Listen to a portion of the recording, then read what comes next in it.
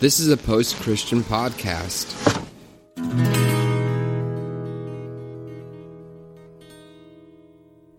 We are the Sacred Collective. All are respected, all are heard, all are welcomed. Join us. Alrighty, welcome to the Sacred Collective. We kind of had a little brief hiatus for a couple weeks, just with people's schedules, some interviews that we've done. But before we get into it, let's do roll call. I'm Brian. Amanda. Caleb. Kayleen. All right, and I'm going to hand it over to Amanda, and she's going to introduce what we're talking about. What you talking about, Willis? I'll tell you what I'm talking about. Boys will be boys. She's not allowed to date until she's 30. Boys or men can't help themselves. What was she wearing? What is purity culture, and why are there double standards for men and women regarding sex within the four walls of church and within our society? That is a loaded question, and we will try to unpack as much of it as we can. This probably is definitely going to be a two-parter, because purity culture is a very loaded conversation, and I'm glad that we actually have two women here that can give their perspective, because it would be pretty stupid for us to talk about purity culture and it just being guys. So thank you for Amanda and Kayleen for giving women's intuition and You're welcome in what advance. you have to say. So, do you want to keep going with that, or do you want us to kind of just open for questions? Or One thoughts? thing that, before we go with questions and thoughts, that I can bring out, because I saw it on Facebook, and so and Ava's joining us, so here we go, another woman, is the story recently about the rapper T.I. I was going to bring that up too. Yeah. I totally. So I was just reading some more stuff about it today. I've been reading some more stuff about it too. And a new perspective that I didn't really think about before.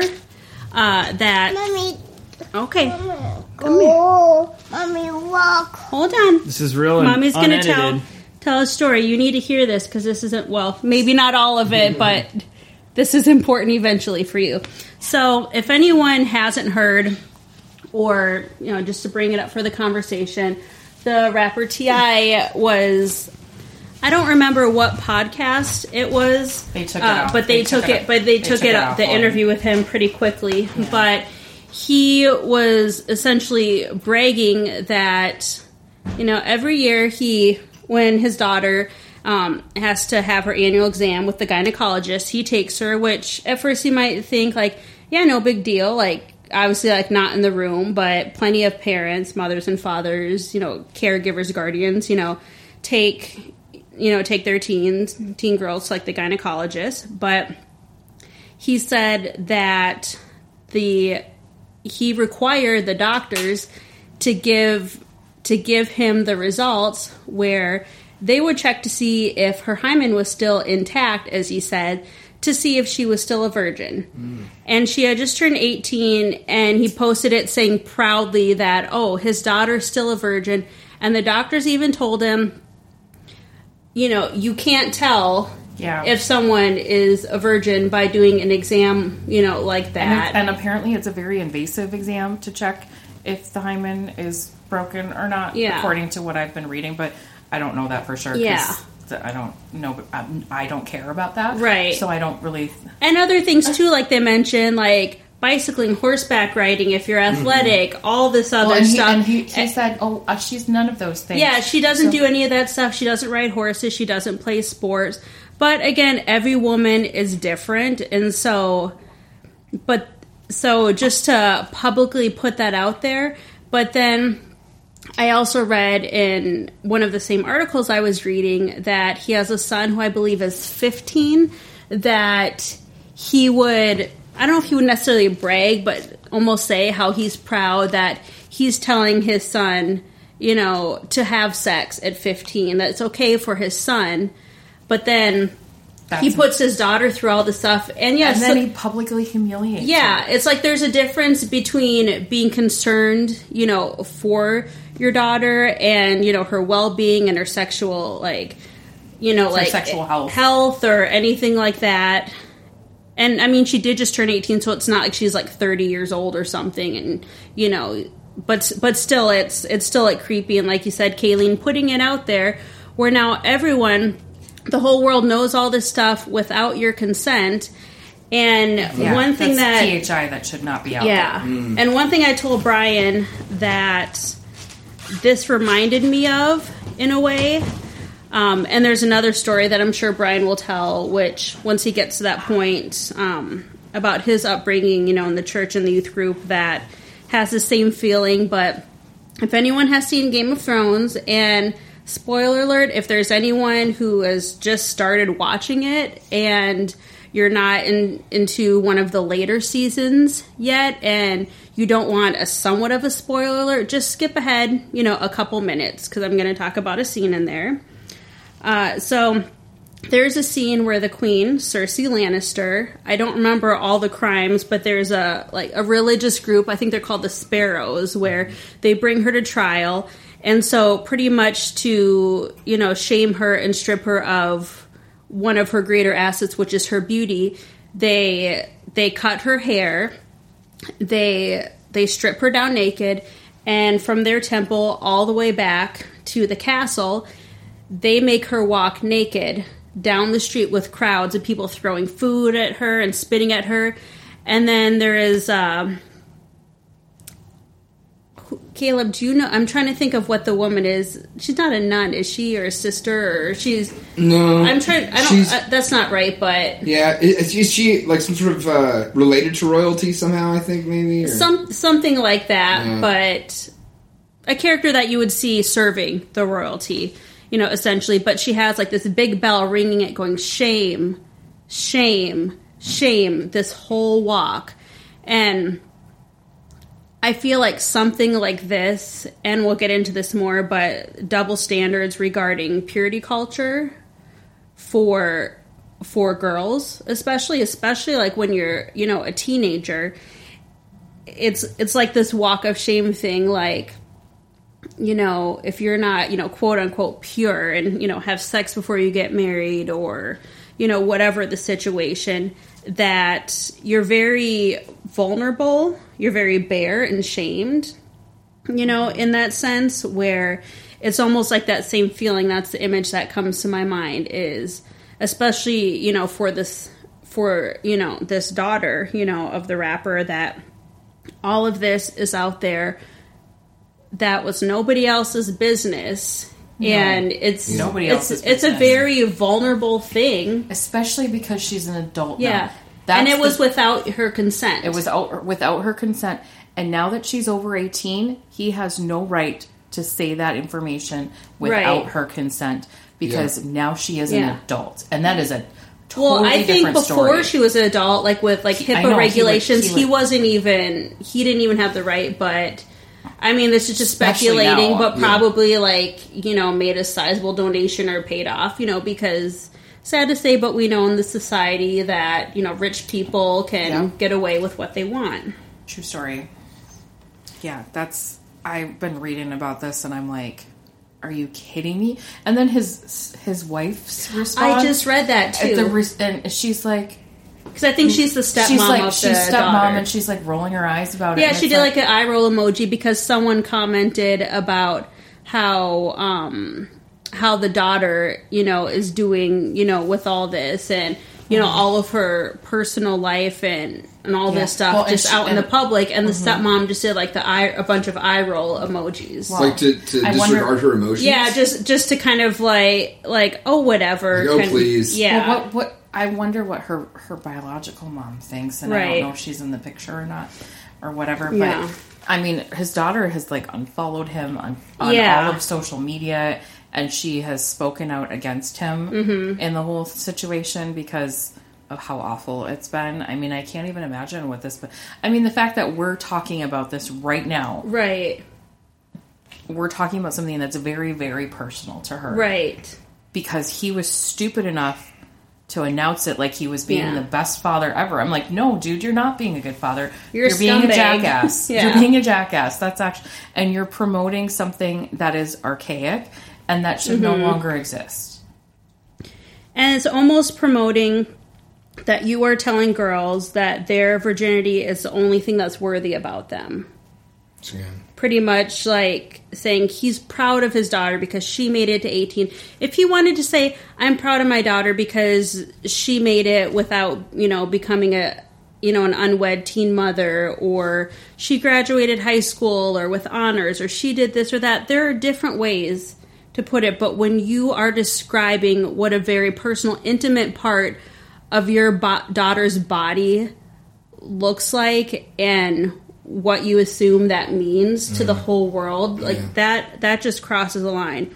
And that's why I read, going back to some of those quotes at the beginning, is there are those double standards where you hear, even on like the playground, if they're like hitting each other, boys will be boys, or men or boys, can't help themselves, so you shouldn't dress like this or do this, because they're very visual. They can't help themselves. It's like, well, you're demeaning males pretty much down to like an animalistic level, saying that they have no control over themselves, and honestly that you don't see them having, the same like control or emotions or, ways to deal with things. Well, and if you want to get into the purity culture thing, it's always the woman's responsibility to dress in a certain way so that she doesn't cause the man to sin.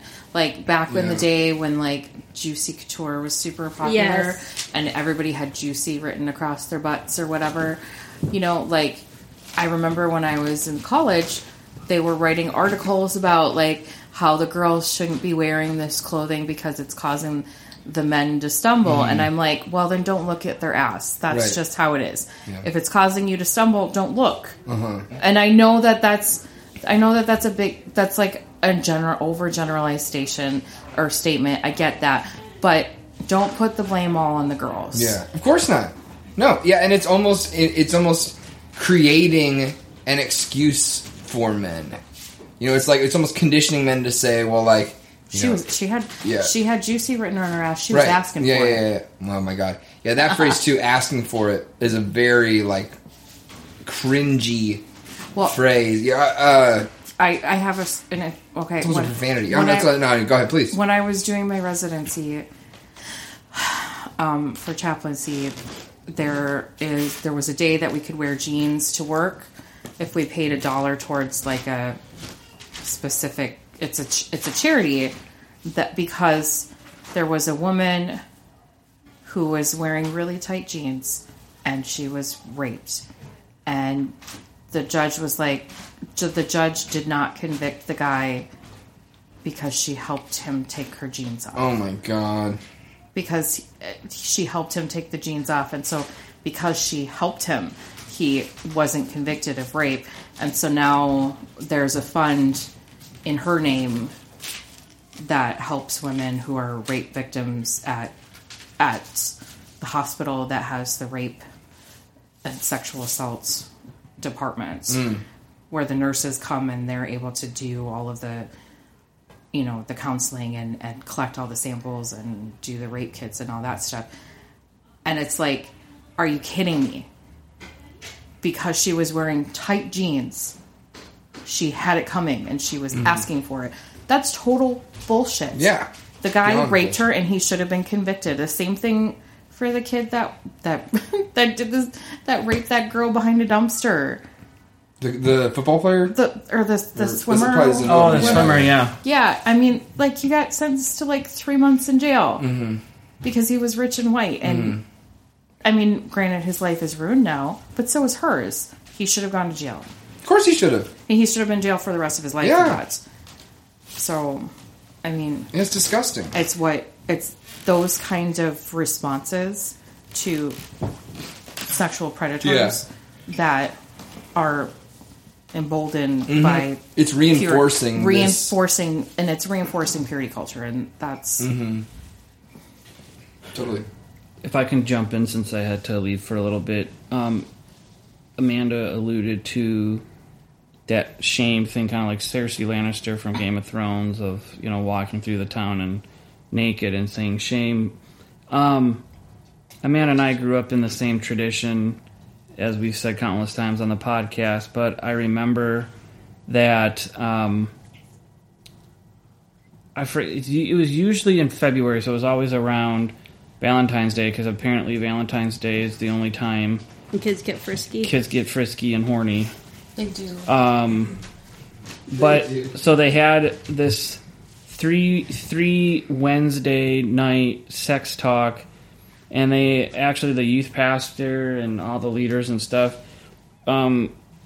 usually we had like a different room or someplace that we would have our Wednesday night meetings, but they actually had they opened it up to in the sanctuary.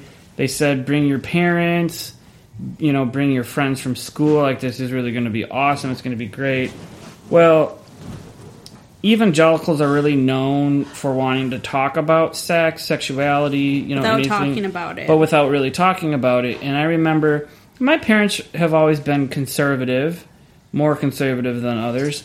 But the one thing I know that how they raised my brother and I is, they use the word sex. They use the word, like penis, vagina, blowjob, any of those things that deal with, sexual stuff, like being intimate. And I remember the first 2 Wednesdays, they didn't say the word sex. They didn't say, if you're having sex. They didn't use masturbation. They didn't do any of that. And mind you, I would say 3/4 of the youth that were there were all in high school, so they were hearing it from their friends and music and TV or whatever. But what really, and I still remember it to this day. I mean, I graduated high school almost 20 years ago, dating myself. Is they had this girl from the youth group, and it was the youth pastor's wife, and so made her stand up in front of the whole entire sanctuary. And so there was probably, at least with parents and kids, probably 120 people. Made her go up front, and I don't know if Did they tell her what she was doing ahead of time? No, they didn't tell her at all. So it was like an ambush. Yeah, so it was like an ambush, and they, you can buy those massive daisies, those huge petaled ones, and they didn't tell her, this girl up front, or any of us guys, but so the youth pastor's wife made this girl go up on stage, hold this massive dandelion, and they said, it was super quiet, they didn't say anything, but they had all of us guys go up there and just take a petal. And I mean, they actually had all the guys, and ran out with the guys, and then they had like dads come up there, which was really gross. Oh, and they had they had all of us. That's not okay. They had all of us take a petal off. Oh, until it was just like the nub, so it was like that little middle brown part of the daisy, or maybe it was a sunflower. Anyway, the point is, at the end, the youth pastor's wife was saying, "This is what happens to you when you have sex." When you're intimate, when you masturbate, sex was like the worst, but they were saying, like, if you masturbate, if you think about a boy, or you watch porn, you do any of that, and if they lust. They lust. Mm-hmm. Even they said, even if it's when you like make out with someone that's not your husband, if you do that, and then by the time you do get married, you're left with this nub. This is all that you're going to give your future spouse. Again, going back to that quote I read, you had stepped out of the room, Brian. Well, not quote, but that phrase of teaching girls that that their virginity is the only thing that makes them worthy of being right. And person. I mean, not only was I appalled, but I would give kudos to the boys in the youth group, the young men. We were all like shocked and appalled, and I even remember my dad came up to me afterward, and he was like, "That is like the worst analogy that you can possibly give." It's like Jane the Virgin, kind of with the flower. I know, with the flower and the crushing. Yeah, that she was, and she had a lot of hard time having sex after that. Yeah, like she felt like she lost part of her identity. Right, even when she got married too, because for anyone who hasn't watched the show, her grandma, when she's out, probably like 12, 11, something like that. Takes this white rose, I think. It's like, oh, look at this, isn't it beautiful? Yeah. And her grandma hands it to her and she says, okay, now crush it in your hands.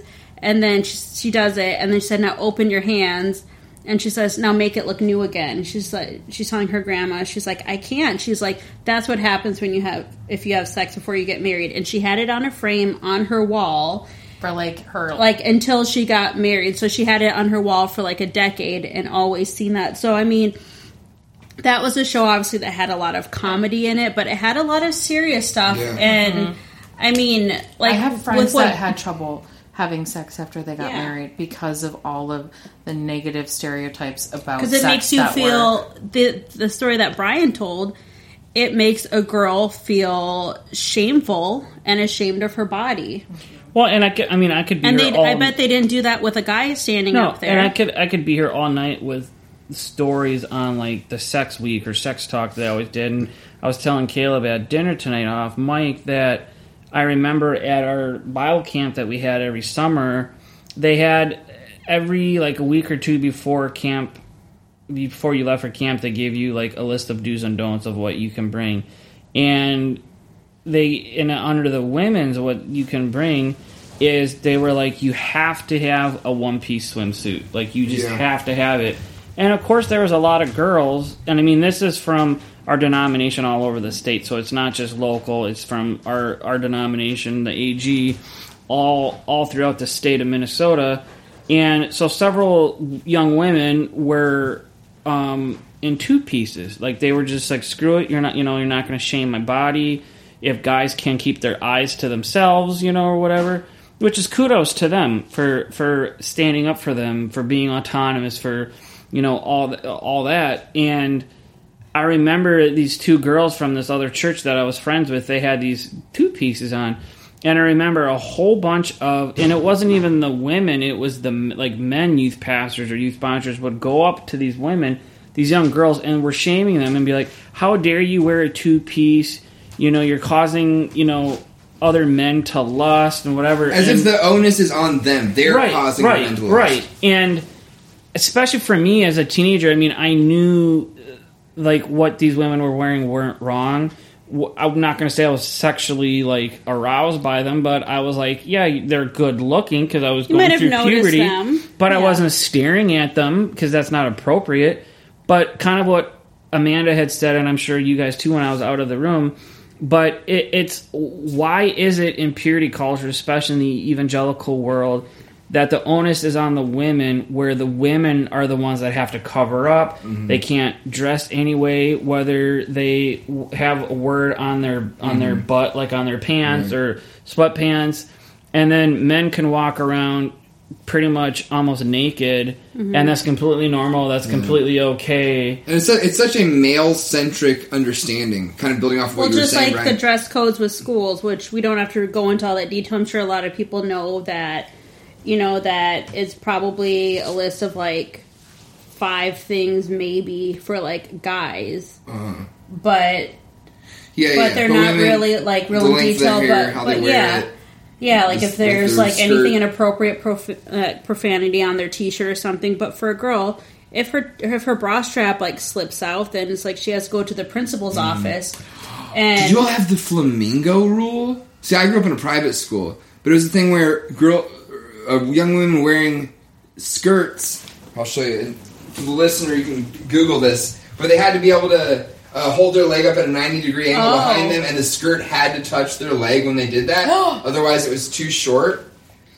And it was like all these, like, weird hoops to jump through. And, like, and with the, not to interrupt, but it just made me think, like, with the whole thing with, like, causing men to stumble, it's in an understanding of the world where there is a consequence of eternal damnation for sinning or stumbling or whatever you call it. It's really it's almost saying, women, you are damning these glorious men to hell. Damned if you do, damned if you don't. Yeah, and it's saying, like, you are in charge of their eternal souls being tormented in hell forever and ever because you made them lust after you by wearing something that you thought was cute. Well, and, like, the thing with, like, schools and stuff too, it's like, I could get if it's something very inappropriate, but if it's something like, depending on the school and their policies and dress code. Like, oh, you can see their collarbone, their bra strap, like, slipped out. You know, you can see the outline, you know, of, like, part of, like, the cup of their bra or something, which it's like, yeah, you can't always help that. It's like, you know, trying to find, you know, a bra that actually fits, that's not super expensive. It's like, you got to make some compromises somewhere. Well, and just the absurdity if, like, a woman's bra strap pops out of her shirt or whatever. I mean, you know how many times, I mean, I'm working at my third college now, and you know how many times when a guy lifts his arm up, like if he's stretching or if he's hugging someone, that you see, like, the top of their boxer line. Where it could say Hanes or Jockey, Fruit of the Loom, whatever. That's, in essence, that's the same equivalent of seeing a woman's bra strap. Right. And you're seeing their underwear. But in our culture, especially in the evangelical world, that's completely normal. Like, oh, you saw a guy's boxer line, whatever. But if you see that woman's bra and it says Victoria's Secret or whatever, then automatically it's this sexualized thing that's going to cause someone to stumble or using it all that. And it's so stupid. It's ludicrous. It is. I think the culture around that also puts seeing these forbidden things on a pedestal and, you know, fetishizes these forbidden things because they're so taboo to see. Now it's so much more desirable to see whenever it pops out your shirt. I think a lot of these things with these double standards and, you know, as we're saying with purity culture, I think a lot of these things are ingrained in people's minds even from birth. It's like, you know, when, like, one of the things I read at the beginning, like, I've seen this plenty of times on onesies for babies, like for newborns, for infants. A sparkly pink onesie with sparkle letters that says, Daddy says I'm not allowed to date till I'm 30. Or the whole comment of, like, oh, are you going to, like, have your shotgun out, like, when she brings, you know, boys home? And no one says that, you know, about guys. That's a good point. And so, I mean, yes, granted, she's only 2.5, but, you know, we're raising our daughter and wanting to raise, you know, our daughter to not feel ashamed of her body. Like, actual parts of her body, I will use the actual terms. And, like, she sees pictures or notices the stretch marks on my stomach, and I tell her that she was in my tummy. But lately, instead of saying my tummy, I was saying, like, oh, you were in mommy's uterus. Oh, wow. That's where you that's great of me. That's where you grew, and then you came out of mommy's vagina and you were born. Because I'm wanting her to learn these things. I'm wanting her to not be ashamed of these words, to be ashamed of her body, and basically just to, and I've told Brian this before too, and I think it's came up, I don't know if it's been, you know, while recording within this group, when we've talked about, like, you know, like school dress code and stuff like this, that if that ever happens to Ava, unless it's something where it's, you know, she brings, like, an extra outfit to school and it's really inappropriate type thing, but if it's something like a bra strap slips out and her education is disrupted and sent to the office, and if I'm told that she distracted her male students and her male teacher, oh, God, then you know that Mama Bear is going to come out and, first of all, just saying that, well, first of all, you have bigger issues if a grown man is distracted by a bra strap of a, you know, 13, 14-year-old kid. But she is not responsible.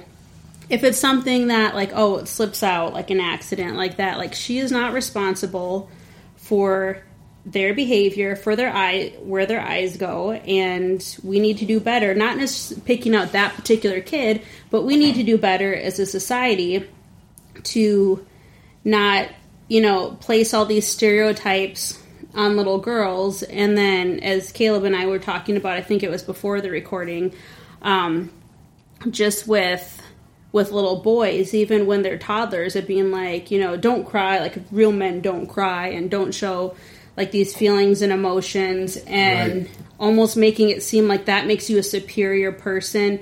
And in a way, it's like step by step, like placing you over dominion in an oppressive way over women by the time, like, they get to puberty and then they become adults, because it's just this vicious cycle. And if any of that ever happens, or if a boy ever snaps my daughter's bra strap in school, if she warns him to stop and says, if you do it one more time, I'm going to hit you, and if he does it, and if she hits him and knocks him out, she's not going to get in trouble for me. Hell no. And me and Brian are going to kick their fucking ass anyways. That's right. I'll ask the school, what are you going to do about the sexual harassment here, and see what they say. Well, yeah. I mean, it's changed from when... I'm going to go back, and I don't think my mom listens to our podcast, and she's told me this, but she grew up... She was in elementary school in the early to mid-'60s, and she said she was in 6th grade, and I'm not a woman, but I guess that's for puberty, it's an important time. A lot of girls will go through puberty, and so my mom was. So, of course, my mom was wearing a bra, and we all know if we went to a regular school, like the desks that you sit in where they're like the chair and then like the little arm thing comes around. Little single unit chair desk thing. And so apparently, probably this kid was trying to flirt with her, but was doing a hell of a job. Or just being a douchebag. Or being a douchebag, any of those. And he kept snapping my mom's bra strap. Like the back of it, like by your back, not the straps itself, but the band. Yeah, the band. Mm-hmm. And my mom was just like, "This is inappropriate. Why are you doing that? Like, stop touching me."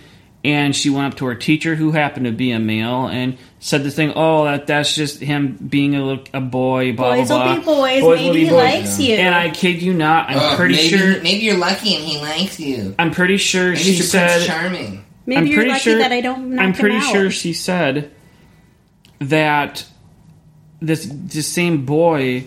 Luckily, she stopped before it happened. I think she was wearing shorts or a skirt or something. And he took a ruler and was going to try to put it up her skirt. Oh, my God. And my mom, for how she was raised and all that stuff, at least was raised with enough common sense and decency and courtesy to just literally turn around. And when that fight or flight kicked in. Yeah, and was like, okay, this person, obviously in her body, she was like, this is not okay. And she got up and started yelling at the dude, and of course that kid got in trouble. But I don't know if the kid got suspended or whatever. But nowadays, I feel like it's still bad, but at least within our school systems now, I mean, I can say here in the Twin Cities, if something like that happened, I mean, that would straight up be on the news. That kid would be suspended or not expelled. Right. But just not even 60 or not even 50 years ago, you had that kind of bullshit happening to young girls. Because that guy's probably been a parent and a grandparent and passing that behavior on. Yeah, and I mean, that's repulsive. And I'll say this, not anything to do with that, but I would say for myself, I came from a family who we talked about sex, sexuality, going through puberty. I had two parents who taught me the birds and the bees, taught me about, you're going through puberty, this is what's happening to you. You're not to sound gross. I mean, I remember the first time I had a wet dream and I had semen come out of me, and I was petrified because I had no idea what just happened. Mm-hmm. It was am I dying? I know. I was just what's happening? And I remember in tears at 11 or 12 going to my dad and what happened? And of course my dad just started busting out laughing. But then after he got done laughing, he told me, well, no, you're through puberty, what's happening is this. Sugarcoat no, he didn't shame me either, but he said, yeah. Now you're a man. He's like, this is what happens in a man's body. Your testicles are now making semen. And what really scared the hell out of me is he said, you could be a dad. And that led me on a road. And then, so knowing that my body's changed and I went through puberty a lot quicker, not quicker, but before a lot of my sooner than my classmates and whatever. It was I went to bed one weekend and I was like, hi, I'm Brian. And then the next day I woke up and my voice changed and I had a wet dream. How you doing? No, it was and it was even my family joke. You woke up and you turned into Joey from Friends. How you doing? How you doing? The crux of what I'm going to say though is I grew up in the church being told that understanding, yes, your body's going to go through puberty. You're going to go through, you're going to have hormones, you're going to have desires, all that stuff. But I was always told that, like, well, you better not touch yourself. You better not masturbate. That semen has to stay inside of you. Don't think about it or act on it. Until you're married. Which, little do people know, we actually had a friend of a family who's a doctor. She's not really in our lives anymore. But she had actually said that biologically, if you don't masturbate, men or women, if you don't masturbate, then your body will expunge your secretions, your bodily fluids out of the body for yourself. So I tell people, if it's a sin, quote unquote, to masturbate before you're married or whatever, that's a bunch of bullshit, because your body makes these liquids in your body to have them come out. That would be like, oh, I have to take a shit or a piss, but I can't go to the bathroom because for whatever reason I made up that it's bad. And to me, I mean, try to be 13, 14, 15, seeing a pretty girl in school, or first time I saw a Playboy, and then having like this war raging on inside me that's like, I want to touch myself, I want to masturbate, I want to do this, but then he's feeling that I'm going to go to hell if I do that. I have a good story that relates very well to this. So a friend of mine, his little brother, for like a month or so, was having really bad pain in his testicles.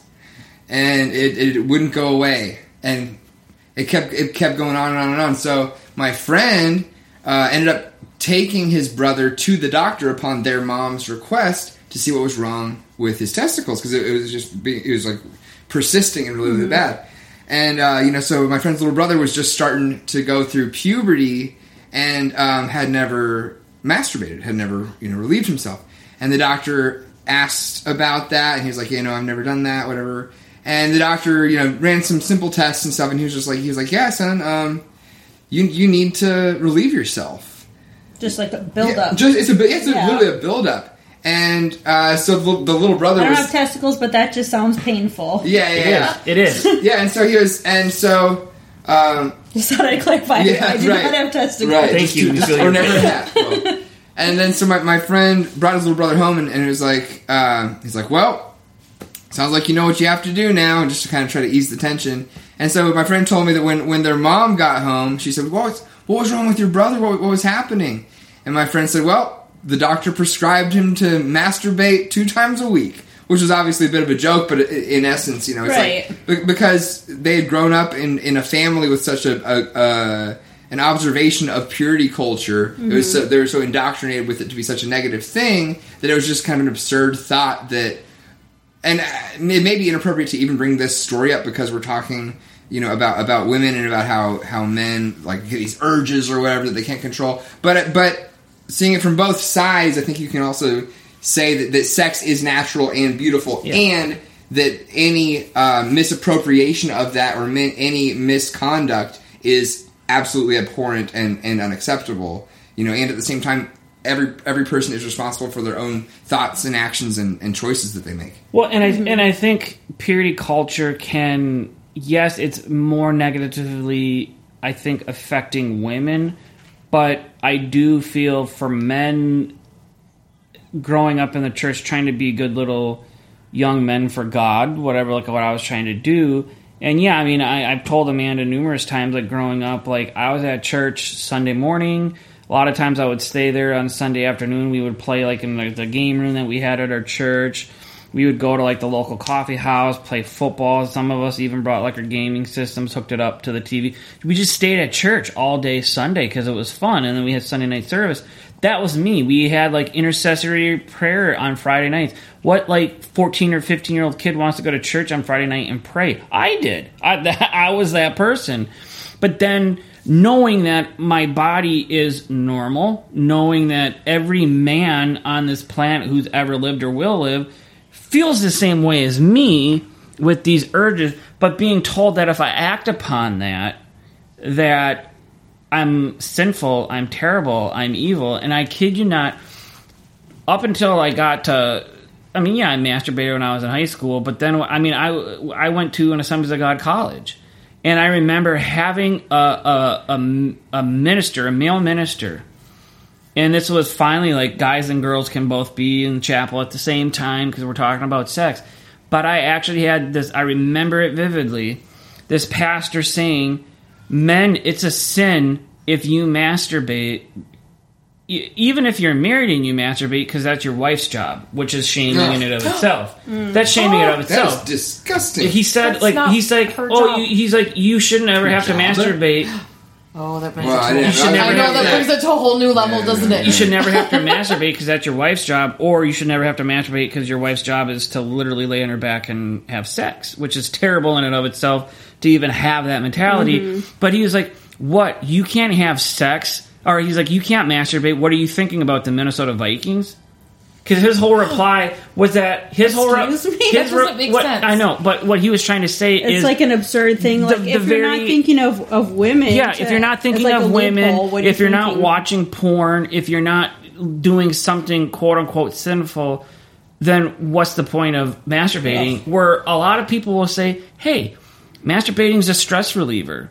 Like if you've had a really bad day at work, a bad work week, you're just angry. I've actually had doctors say, masturbate. Yeah, it's a great stress reliever. It's a stress reliever. And, I kid you not, it probably took me till halfway through my college life as a 21-year-old where it was like I finally realized, you know what? It's not wrong. It's not a sin to masturbate. It's completely normal.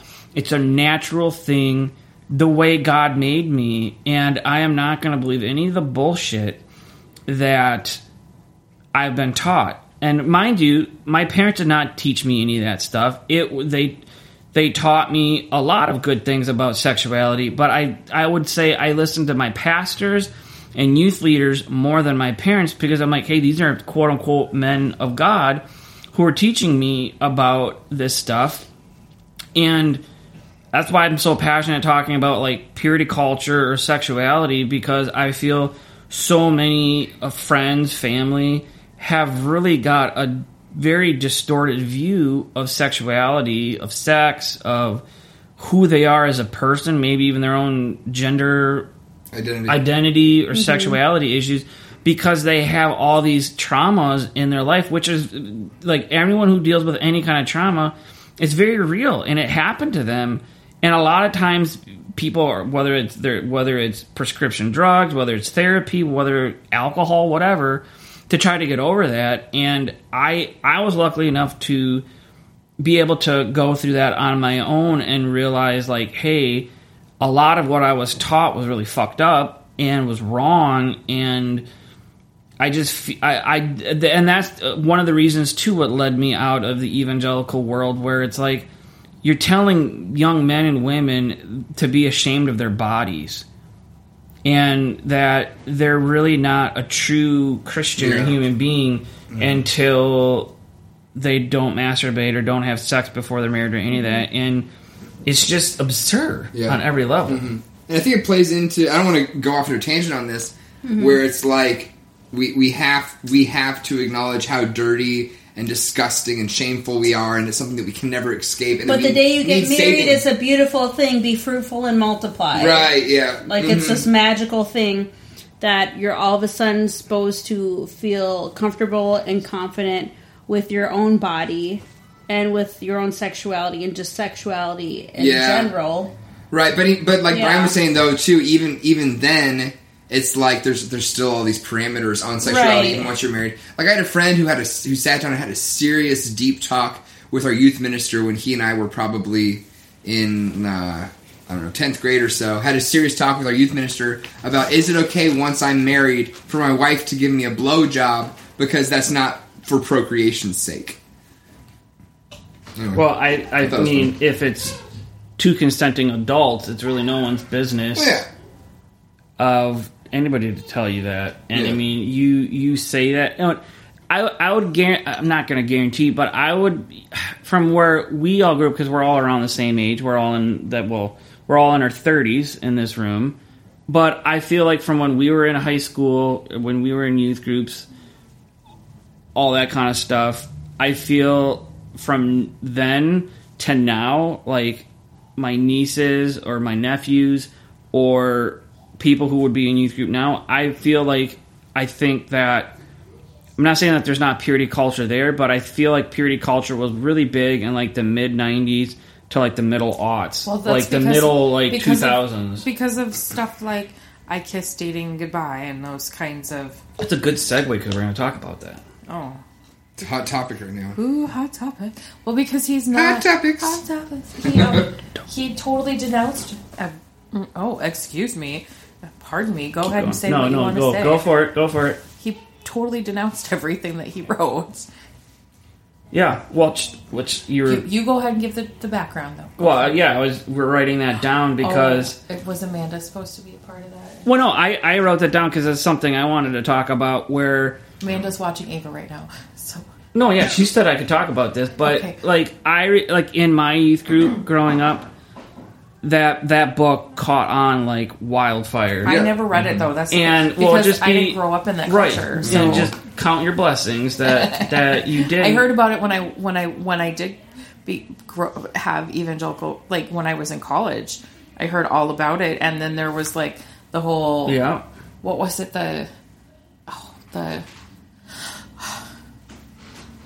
I forgot what it was called. I will look it up. I will tell you later. Well, and I don't remember what it was called. So he wrote a couple books, but he actually wrote his big kind of like magnum opus, like what he wrote was called "I Kissed Dating Goodbye," and what he wrote about and what he advocated for was courting, which is not like a new concept. People have been doing that for centuries. Where what he thought that. What he wrote about, too, was... And mind you, when he wrote the book, he said he was 21. It wasn't like he was in his 30s and, all this stuff, but he was young, and he really thought this girl that ended up becoming his wife, he ended up courting her, which pretty much was like, they pretty much went out on dates, but the parents had to be there. So it would be like, oh, I'm coming over to your house to watch a movie, but your parents are going to be there. Or we're going to go out to eat. Oh, but your parents are going to be there. All this kind of stuff. And so he wrote I Kissed Dating Goodbye. And then I think his wife wrote a book called like... he has a video that's called I Survived I Kissed Dating Goodbye. Yeah. And that's on Amazon Prime. So a lot of... so that caught on like wildfire. Like his wife, I think, wrote a book too, kind of talking about her background and all that stuff. But then kind of like, I don't know, middle aughts, like 05, 06, like you just never heard about him.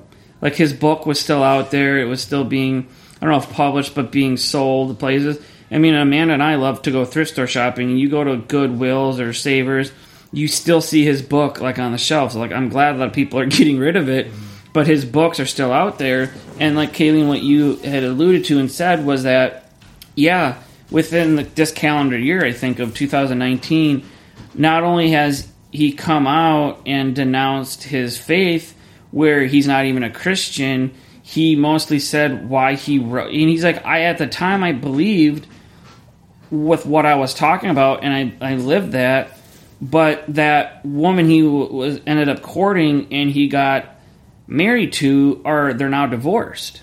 Like, they amicably split, they got divorced, and now he deconverted and is not a Christian. And I know there's a lot of people who are like, oh, fuck him, like, he screwed so many people up. And, yeah, I feel bad, I feel bad that he screwed all these people up, but at the same time, I'm happy that he, as a person, is actually owning up. Yeah, kudos to him for that. To what he's done. Yeah, he's going to have to live with all the repercussions of people he screwed over. But for him coming out to say, dude, what I did and what I said was wrong. I wrote that book. I believed what I did. I made a ton of money. And a lot of people are mad at him now because he's making, like, he made this kind of, like, quasi-documentary about it. And he's going on, like, on a speaking engagement. So people are mad at him. But I think what he's doing is, I'm not against what he's doing because he's coming out and saying pretty much everything that I said and that I advocated for all those years ago is bullshit, and it's wrong, and it's messed up. And that just shows you the power of what purity culture has over denominations and over like a segment of Christianity if you allow it to happen. Because I don't really feel in my gut that if the church wasn't open to that, and if the church was like, okay, great, awesome, like this is you, this is an aspect, you can choose to do this if you want to, and then left it like that, I don't think it would have caught on. But for all these evangelical churches to be like, yes, this is what you have to do. If you want to be a good godly man or a good godly woman, do what Joshua Harris says and I Kiss Dating Goodbye. And now all these years in the future, you see that him coming out saying, this was all bullshit. He's like, my wife and I are divorced, and I don't even believe in Jesus anymore, is just... to say I didn't see it coming would be a lie. Because I did see it coming. And a lot of those people who start out really... I'm not going to say necessarily conservative, but really out there with some of those beliefs, sometime in their life, the shit's going to hit the fan... Yeah.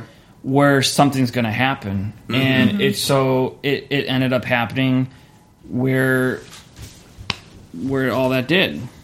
Yeah, I can't remember the books that used to be so popular about purity culture for like men and women and something. I can't remember what they were called. But There's too many. There's too many. But I remember, I worked at a Christian bookstore when I was in college, and I would stare at the books all the time and wonder, like, why are people reading this? It doesn't make sense to me. But that was just me in my little head. But, it never made sense to me. But that's because I didn't grow up in that environment. Like, I don't know. I mean, sex and dating and virginity were, like, important, but it wasn't, like, where the youth group would get together and talk about how... a girl was losing her flower. Like, that wasn't, like, that didn't happen. But yeah, we had a retreat in my church. It was a weekend-long retreat called Passport to Purity. Oh, my gosh. Are you kidding It's exactly me? what you think it is. Are you... Passport to Purity. Please tell me about this, because it sounds, like, incredibly scary, and I really want to mock it. So yeah, great. So it was a weekend-long thing. It was really weird. During the day, we were either at the church or doing like little activities, like I don't know, go-kart racing or shit like that. But every student came with a parent or guardian, an adult that was trusted by the church. And during the day, we would be doing classes together. I remember like we would do like workshops. We had workbooks where we would talk with our parents. One of the prompts was asking your parents about their first sexual experiences. Some of it was inappropriate, honestly. Some of it was trying to force conversation. Yeah, I don't want to know. Mm-hmm. That's too much. Some of it, like, it wasn't just like an on the nose, like, never have sex till you're married. It was like trying to facilitate some conversations that like were kind of awkward. Yeah. And I think you had to be either 13 or 14, no, 12 or 13 to sign up for it. And it had to be the kid and their parent or, guardian. And so, yeah, during the day you would be doing that stuff. And then at night you would go back to the hotel. So everyone had, the church, like, booked a bunch of hotel rooms for everybody. They got, like, a package deal. And you'd go to the hotel with your guardian or parent and work on new workbook stuff, work on new worksheets and activities. And the next day the whole group would come together and you'd talk through it with the other young men and young women. And, like, I remember we had one session... I'm putting my hand over my mouth because I'm so shocked by this. It is shocking. One session we had was with the pastor of our church, who I think was a good man in the Southern Baptist Kentucky church. But I remember he said, like, the most shocking thing that we'd ever heard was he was like, I'm not going to lie to you boys. Sex feels good. You know what? It feels great. And we were like, oh, did he just say that? Because that was such a foreign idea. He was like, yeah, but it's best to wait until you're married. And he was being honest about it. But that was like the most forward-thinking bit of knowledge or wisdom that we were presented with during the whole weekend. The rest of it was all just these weird, bizarro workshop things about, like, children, ask your parent about the biggest regret they have from their, sexually active life or something like that. It was very strange to have 12-year-olds and their parents having these conversations. Yeah, it was just weird. All around, just really weird.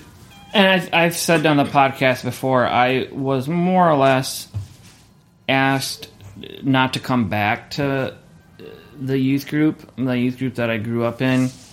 And it was kind of like a mutual thing, like, because anybody who knows me here in the Sacred Collective listening, or just friends or family, know that I have an issue with authority. A lot of the time, say something. I'm not going to sugarcoat it when somebody tells me, especially a minister, a theologian, or like, you have to believe this. Like, my bullshit detectors go up and be like, just because you said that, I want to do the opposite, or I want to, understand why.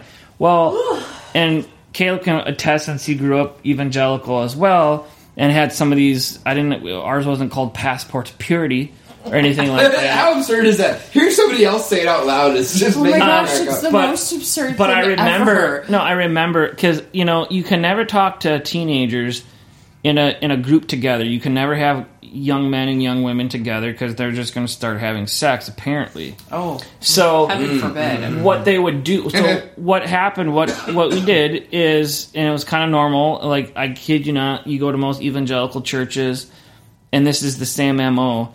They had the weekend, you pick any weekend in the year, usually during the school year, and it would be like a Friday night, and all of us guys went over to, like, the youth pastor's house. And then all the girls would probably go to, like, not the youth pastor's and his wife's house, but, like, would go to, like, a youth sponsor's house that was a female. And, guys, we would play football, we would play video games, we just would drink a lot of Mountain Dew or whatever, and we would just be big dudes, right? Be guys. And then we would go back to the church and kind of almost have like a lock-in that night. Of course, stay up late. And as a teenager, you're like, that's great, that's fun, that's whatever. But then all day Saturday was literally them talking to us about sexuality, sex, after you've been up all night. And well, yeah, but their whole point was, like, they wanted to, like, show you, like, hey, look how cool we are. We can stay up and talk about guy things, we can have pillow fights, we can play football, we can play video games, whatever. And of course they always invite your friends from school, invite your neighborhood friends, whatever. And so they started talking to us guys about sexuality. They made us all sit, like, on the ground, and they were, like, walking around us, so it kind of felt like you were in prison or something. And they were, like, wardens, going like, on a perp walk. Yeah. Well, and I remember this kid who was, I don't know if he was from the community or, like, a friend of someone in the youth group, but I remember this young guy. He was, I think at the time I was like 16, maybe 15 or 16, and this kid was like 12 or 13. And I remember him asking the question, and he was like, hey, obviously I'm in puberty, I'm a young man, and he's like, I see a pretty girl, or not even that sometimes, but I just have this urge to masturbate. Like, can I do that? Is it wrong? And the youth pastor unequivocally was like, yeah, that's wrong. It's a sin. Like, you shouldn't do that. It's wrong. You shouldn't touch your own body. Wait for your wife to do that, blah, blah, blah. And I literally looked at the kid, and I was like, they're wrong. Really? And, wow. Yeah, and I said, they're wrong. And they were like, excuse me? Like, the pastor? And I was like, I'm not trying to say, I'm not advocating that you should just go out and boink or have sex with any female or whatever, because that's not appropriate. But I said, there's absolutely nothing wrong of exploring your body and knowing who you are in your own skin, in your own body. And I said, you can masturbate without thinking of women, without thinking of porn, without doing any of that. I said, you can just masturbate because it feels good and it's a normal part of human sexual development. And I said, and I can show you books and psychologists, sex therapists, all scientists that will back me up. And I said this as a 16-year-old, and I remember after this event, because I had my license at the time so I could drive home, but I remember, like, my youth pastor saying, you're not welcome back here for a long time, because, like, what you said was completely off base and completely inappropriate. And I replied politely but sternly. I was like, no, what you said was completely inappropriate, because you're telling people who aren't even a Christian per se, or are not even part of this church, you're shaming them and just saying that their sexual part of who they are is shameful.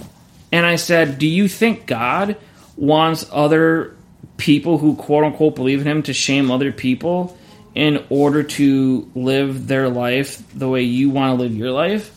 I said that's just not appropriate. And I think it was like that, well, one of many, but that was like the main kind of tipping point where I realized, this church, this denomination, this whole thing of evangelicalism is not for me, because they're saying bullshit. They're telling people a basic thing, that masturbation does not hurt anybody. Right. That what they're saying is like, you can't masturbate without being sexual, or even if it is sexual, how dare you? And I guarantee you all these pastors probably have these sexual skeletons in their closet that they refuse to talk about. No, for sure. And so then they put that on their students and then their students' friends and whatever. Yeah. And you have to speculate if that's where that weird obsession with stopping people from being at all sexual or being okay with sexuality, if that's where that comes from, is personal repression, self-repression of sexuality. Look at, oh gosh. Where is it? Who is it?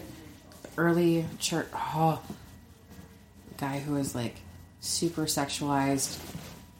Augustine? Book of God, yes. We get a lot of our thoughts about sex from him. And he was like super sexualized. He was a sexual deviant. He was a sexual deviant when he was younger. And then to like make up, like later in life, he completely renounced all of that.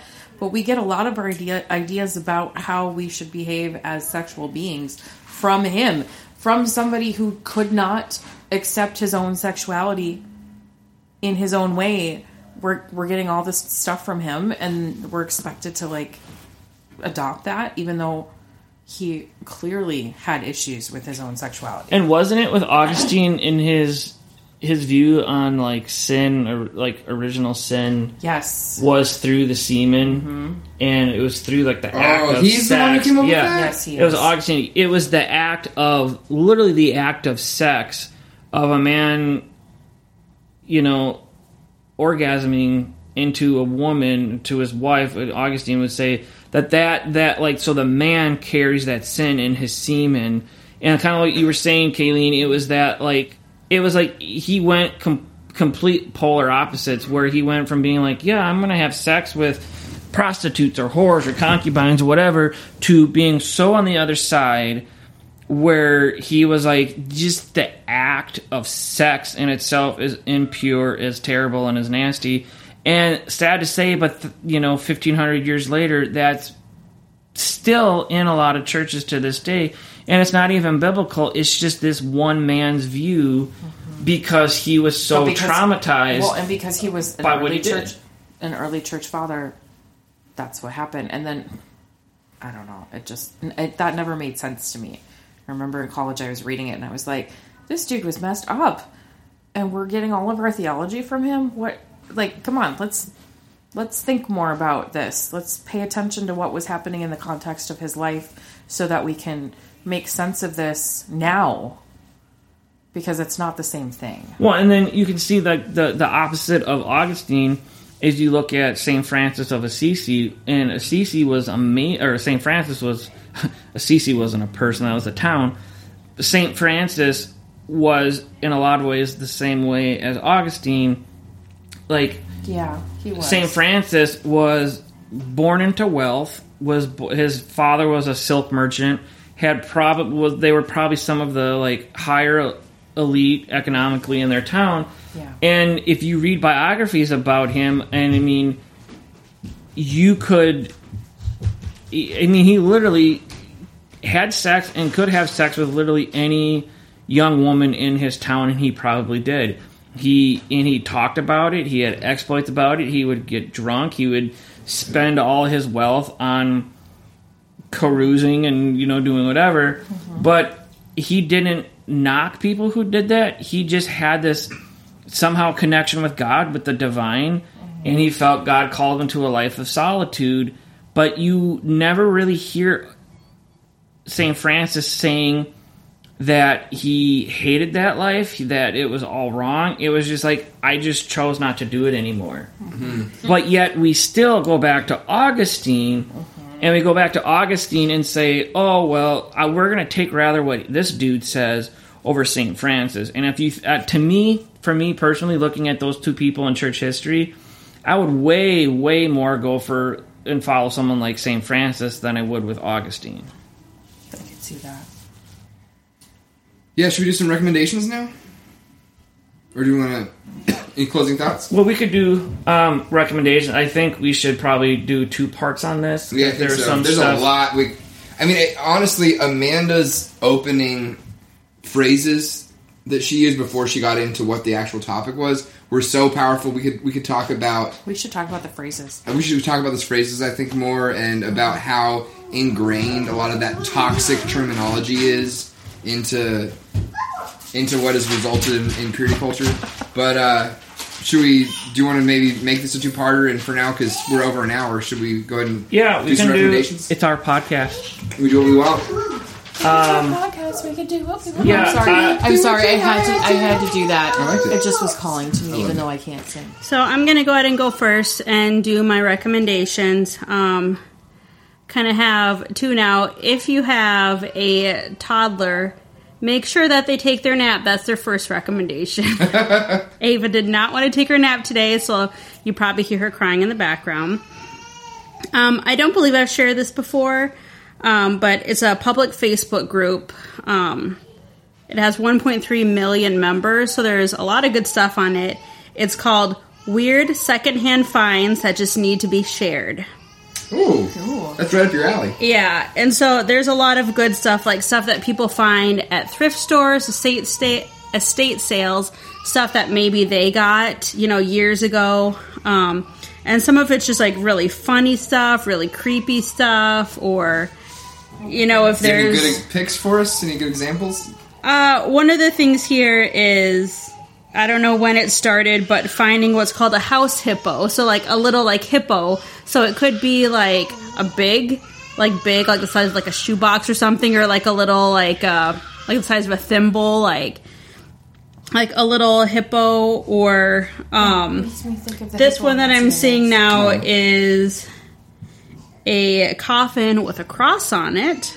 I mean, there's stuff that's just kind of, like, fun, like, cute stuff, or there's one I'm looking at now where it's supposed to look like an old, like, Victorian picture, with, like, the woman with, like, the dress with the long sleeves and the buttons that go, like, all the way up from, like, like, waist, like, all the way up to the neck and everything, like, posed, like, kind of, like, in front of this really ornate chair, but then when you look closer, it's a cat. I think it's Grumpy Cat.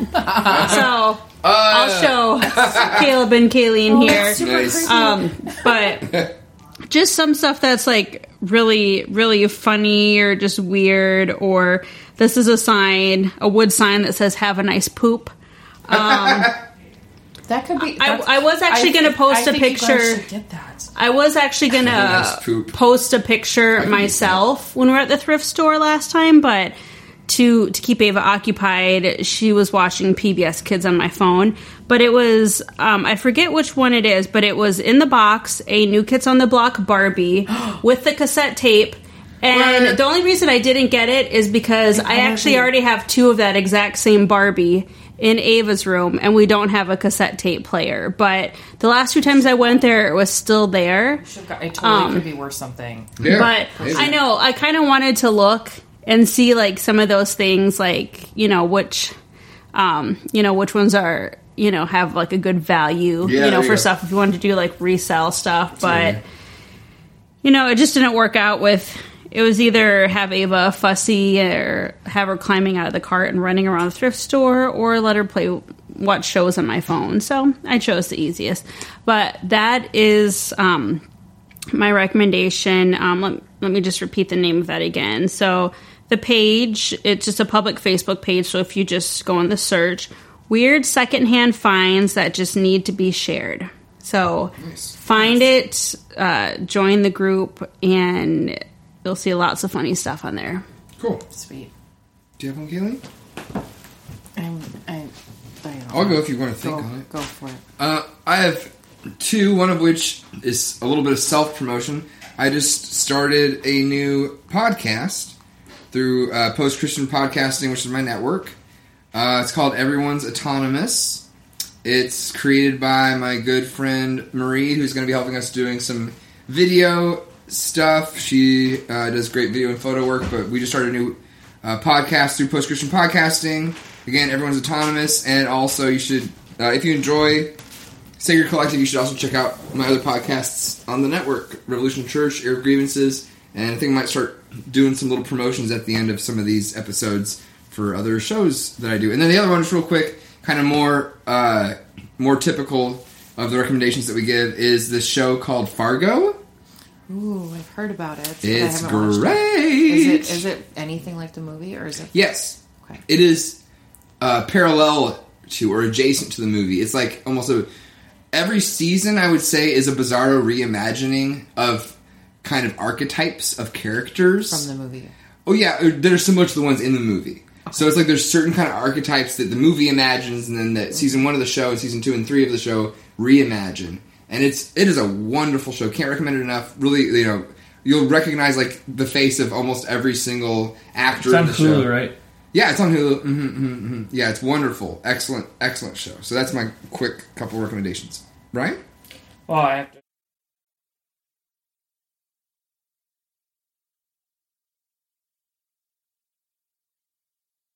Lost her marble, so if we could maybe edit some of her screaming out. Yeah, but you talking about it's going to call attention to the fact that I did edit it out, you fool! Oh, okay. I'm just joking. No, yeah, it's fine. Anyway. It'll pop up either way. We'll hear it to some extent. But I'll pull out as much. But we like our listeners.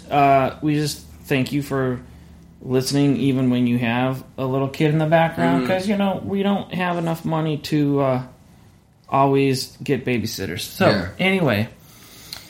It's endearing how raw and real we are. Yeah, thank you. It's endearing. 2 recommendations that I have are 2 shows. You know that I love my shows, whether on Netflix or Hulu or whatever. The 2 that I want to recommend, one, the season's not over yet, and it's on Hulu. It's called Castle Rock. Oh! And they're kind of what Caleb was saying about Fargo, how they kind of reimagine it. What Castle Rock is, it takes Stephen King's characters or books or themes and makes it into like a TV show. And so season 1 was really, really good. That was on about, I think, a year and a half ago. And now season 2 is out. And Castle Rock's actually the name of the show, but in one of his books, he has like a couple short stories, and Castle Rock's actually a town in one of these books. But this season deals with an actress who plays Annie Wilkes. And Annie Wilkes, if you're familiar with Stephen King, is actually the main character in the book Misery, that movie that came out in the 90s. So this kind of is going back in a modern telling of it, of telling how this woman whose character is in Misery is kind of telling a more updated version of it. It's really, really good.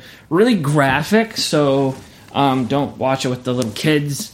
So there's that. And the other recommendation, it's kind of bittersweet because it's one of my favorite shows of all time. But tomorrow, I'm not going to say what day it comes out because this isn't going to come out for a couple weeks. But tomorrow, my favorite show is coming out for the 4th and final season, Man in the High Castle. Oh! On Amazon Prime.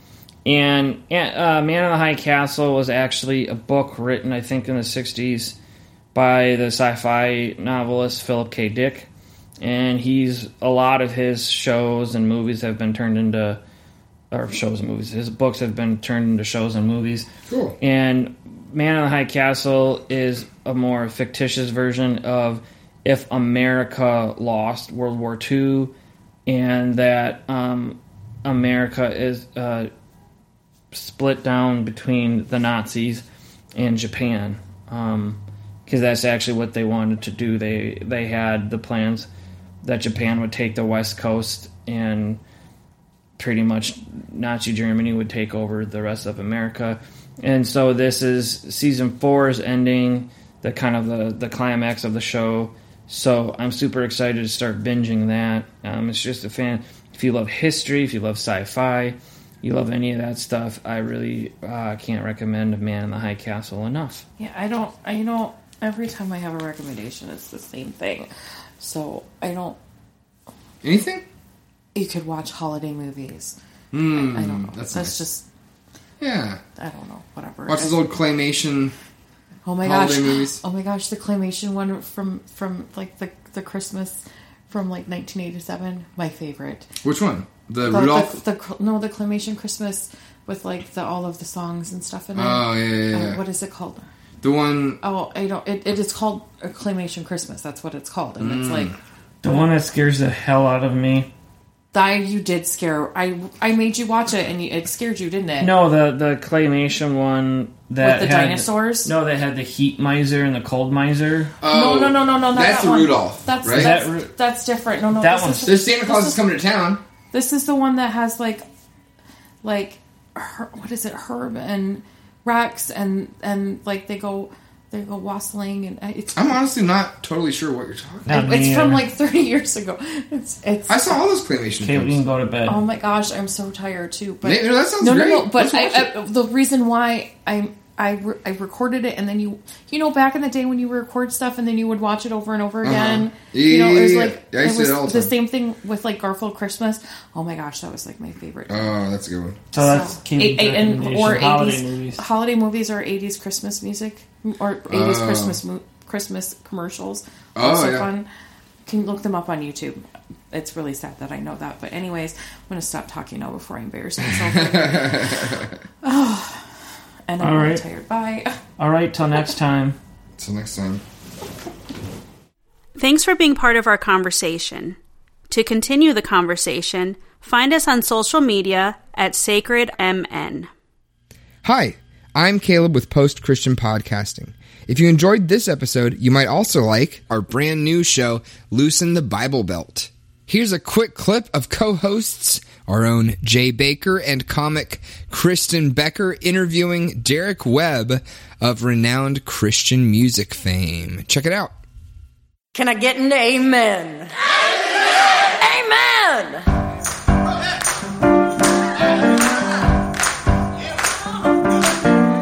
Religion, theology. Every random person who believes anything, if the art they make is good, is amplified. And I actually don't have a specific problem with that anywhere else, because any other genre of music isn't the soundtrack for a specific worldview, the way that Christianity is. Well, that's the thing, for sure. That where you guys... That's what bothers me about where you guys were suddenly like spokesperson for a movement that went way deeper than just being musical artists. And that some of us had only started to really seriously study 18 months before. Right. Which means we were really not qualified to have that position or have that voice. A God, a medical monopoly over all patients in Pilate's war. Good God Almighty! I want you to bow down. That was a Post Christian podcast.